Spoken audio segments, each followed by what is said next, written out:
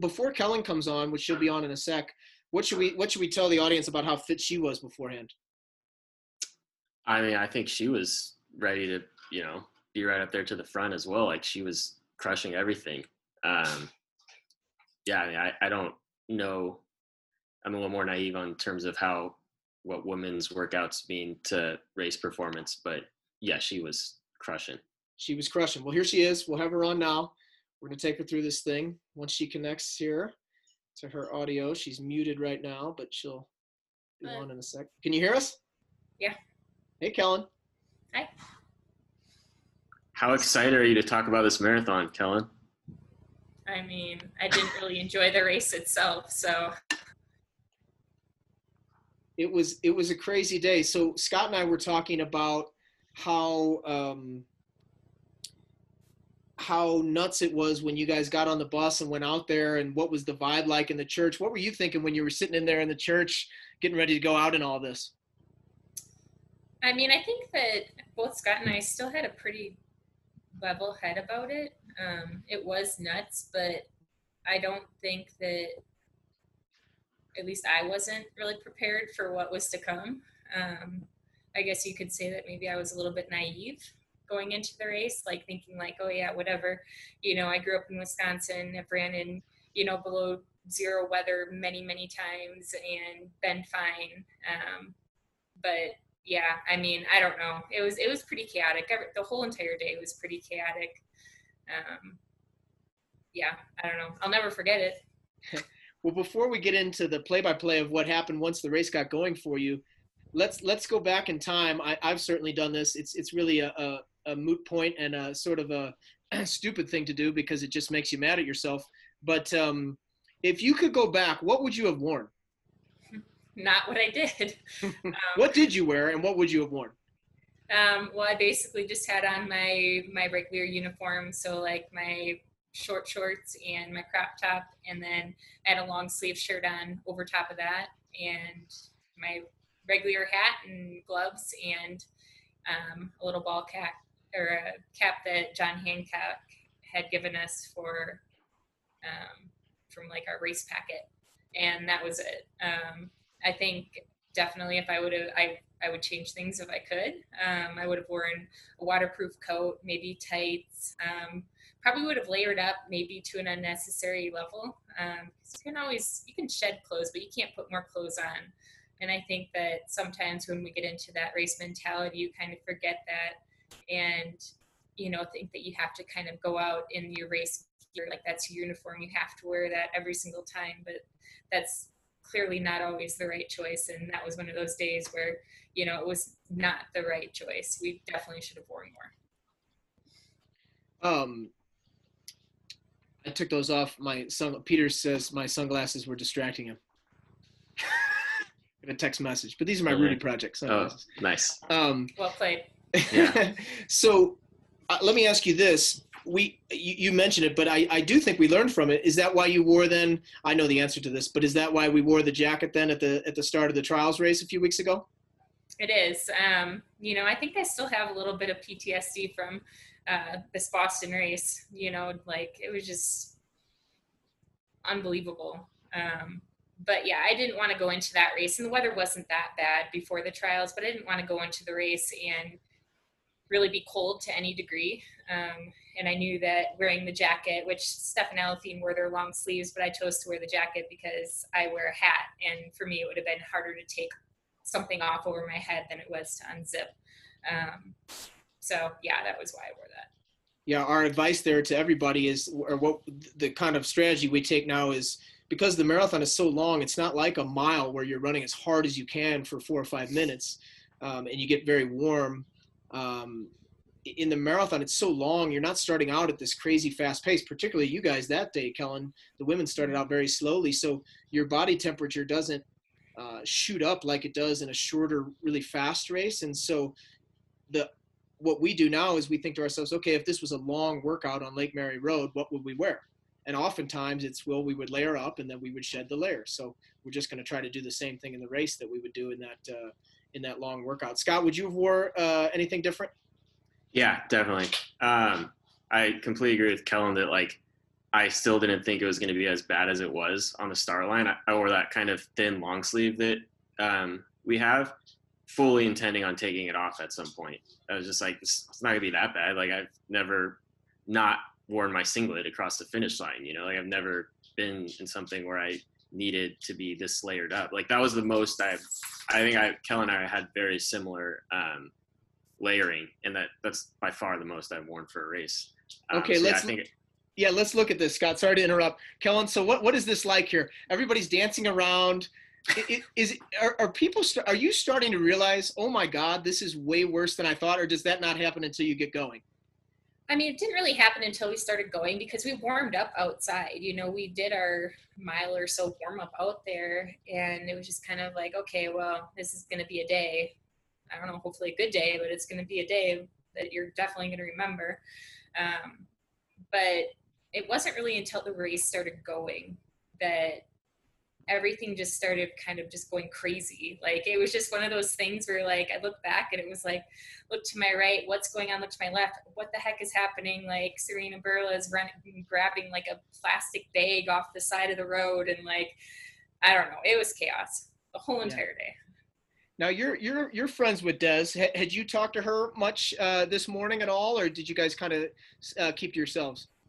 I think that nothing outside of more than like, I don't know, it's going to be crazy out there. Maybe it was the most that we had said. Yeah, nothing super extreme. Now, once it gets going, because we're only going to have you on a few more minutes. Once it gets going here, then how long did it take for you to realize that you were possibly in some trouble physically? You know, that's a good question. I don't know if I really have an answer for that. You know, the race started out pretty slow for the women. We didn't get moving, and that could have been one of our problems. You know, we just didn't get to a pace where our bodies were having to work hard enough to really warm up. I just know that when I was running, I was shivering the whole entire time. Like, my teeth were chattering the whole race. So yeah. I think that when you have that going on, obviously you're losing energy and you're not warming up when you're working really hard. There's definitely going to be problems. That, and then also paired with the fact that, I mean, it didn't really matter because I only made it 13 miles, but I couldn't grab my water bottles because my hands were so cold. Like, I couldn't get the bottle open. I couldn't get fluids into me. So, you know, maybe if I would have stayed in and could have finished, then that would have become an issue. But I don't know. It was nuts. I think the other issue, and you'll see it here, is you guys start out at a jog. I think that really hurt the women. You know, we'll talk about Scott's race later when it gets started, but the men started out kind of like bats out of hell. They took off like crazy thanks to Yuki, but you guys sort of did the thing where you felt each other out and you were kind of jogging along. And I think your body temperature actually probably dropped, because for you guys, this is such an easy pace that you start out at. Did you have any thought of getting going and getting it moving a little bit more? I mean, I didn't. I think that it was kind of the same thing as like the dress mentality. Like, this is a championship style race and you just want to put yourself in a good position, and preferably that's not you taking the lead super early in a marathon. If I could go back and do it again, yeah, maybe I would do that, but I also would have worn more clothes, as would most people that ran it. So, you know, lessons learned. I'm just watching this, Kellen, and I just can't believe how cold people look at the start. Serena didn't wear any. No wonder she had to steal a plastic bag later. She doesn't have anything on top there. Oh, my gosh. Yeah, crazy. It was madness. That's making me cold looking at it.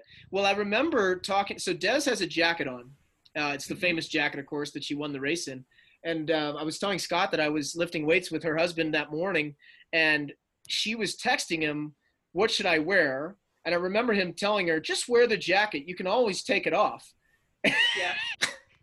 And of course, you know, she never took it off because nobody took anything off. Right. But it's just kind of funny knowing that happened. I remember Scott telling me he doesn't need it. He runs hot. I'm really glad I didn't have to drop out, or else I would have never lived those words down. I run hot. That's what he said. Oh, my gosh, you guys are jogging. Kellen, it was so slow. It's so slow. I do remember when I could see you, let's see. Sorry. Okay, I'm just getting notes about the broadcast here. People are liking it, I think. So when I saw you, I could tell you looked cold. I mean, I remember seeing you on Saturday when we were signing autographs or whatever. You were signing autographs, and your lips were getting blue just that day.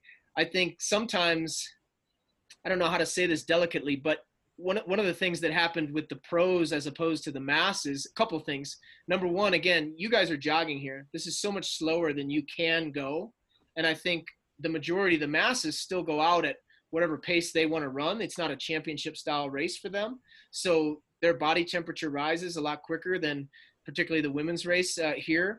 Also, you guys are just very lean people, you know, you're very, very fit, and don't have the body mass of someone like myself. So I just think that's why, in my opinion, the pros had such a higher dropout rate than the masses.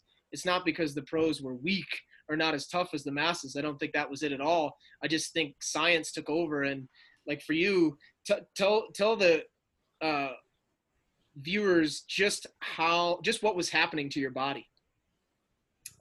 Well, it just felt like it was kind of shutting down. You know, I remember that when I got to, I don't know, the 12.5-mile mark or wherever it was that I was about to drop out, some guy was like kind of making the rounds through the course and like asked somebody else. He was like, are you okay escorting somebody off? And then he like asked me, and most of the time, you know this from like practice or from anything else, I would have just given you like this evil glare and just kept going, but there really wasn't even an option. It was just like, no, I'm not okay. And basically I left the course, and continued to shiver for like the next hour, covered in blankets and, you know, whatever else they had in the fire station. So I don't know. I think that there really wasn't a choice, as far as I was concerned. I've went back to it many times, and I've always come to the same conclusion. Like, you know, maybe I could have made it a little bit further, but I wasn't going to finish that race. Yeah. Can I add to that real quick about Sure. the toughness involved and people being forced to drop out and whatnot? Like people have always said like about this race, it was the toughest people that did the best. And I think that's true to an extent, but like some of the toughest people, Kellen being at the top of the list, were forced to drop out. Vail was forced to drop out. Kellen just got 8th place at the Olympic trials on a broken leg. Like there's some very, very tough people that were forced to drop out. Like exactly what Kellen just said, it wasn't a decision, and only you kind of know if you're somebody else in the race who was unable to finish, if it was a toughness thing or if it was like I'm in danger. And there's a difference there, and sometimes you don't know the difference until someone comes and asks, like, are you okay? Yes. So now, Kellen, you're in the fire station, you're shivering, you've got blankets all over you.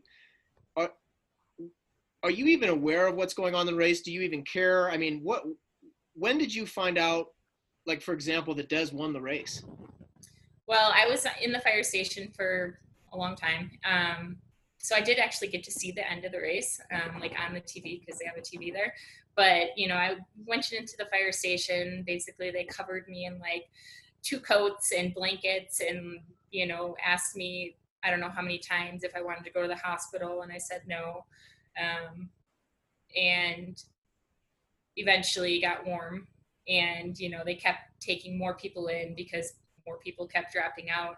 So we kind of had this little group up in their upstairs hangout lounge, and we got to see the end of the race. And it was really cool, to be honest. Like, I was super bummed, and everybody that was in the room watching it with me was super bummed because they had to drop out of their races as well. But it was still really exciting, you know, to have an American woman and somebody who deserved it, like Des did. You know, it was really cool. Yeah. And we can't leave without letting the viewers, or reminding the viewers, that you did get a chance for redemption 61 days later at Grandma's, and showed how fit you were before this race when you won that event in 2:24. And I see some similarities in what you did there to maybe what a lot of viewers are feeling who would have been running Boston today and now have to wait. What would your advice be for someone, because it's not totally different, you know, they had this big goal and it got taken away from them by forces outside of their control, just like what happened to you. So how did you come back, and how did you refocus for another race? I think the biggest thing to remember is that all the training that you have done didn't go to waste. You still get to bank that training. It still goes into your bank of fitness, and you can capitalize on it on your next go. So, if that's in the fall, fantastic. You'll have this great training block that you just did to carry in the fall.